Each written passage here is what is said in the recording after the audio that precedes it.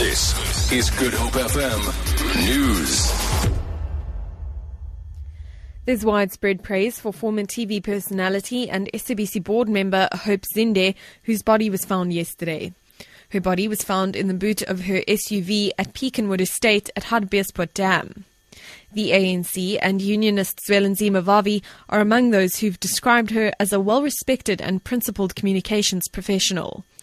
The ANC has extended its condolences to Zinde's friends and family, as well as the journalism fraternity.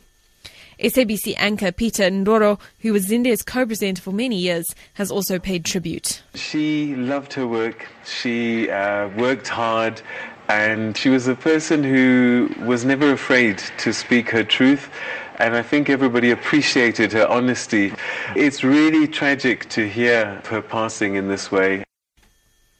Cape Town Mayor and DA leader in the Western Cape, Patricia de Lille, says the city is doing all it can to help struggling fishing communities find alternative means to make a living. She was campaigning in the South Peninsula area of Masiphumelele, Ocean View and Westlake. De Lille has urged these communities not to lose hope and to give her another 5 years to continue the work she's doing to address issues such as drug abuse and gangsterism.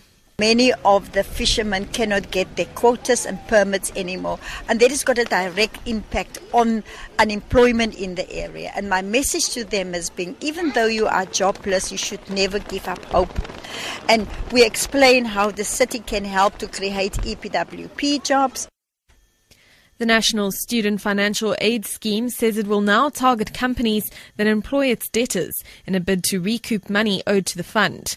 The scheme says that with the assistance of the SA Revenue Services, it's traced hundreds of thousands of its debtors who are now employed.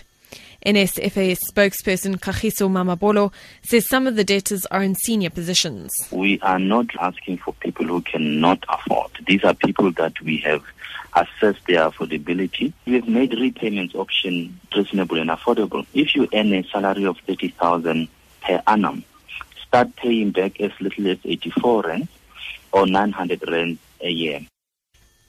And Springbok coach Alistair Coetzee says he's very disappointed by the Springboks' performance against Ireland at Newlands last night. The Boks went down 26-20 to the Irish, who were playing with 14 men for most of the game. Coetzee says he and his team accept full responsibility for their poor performance.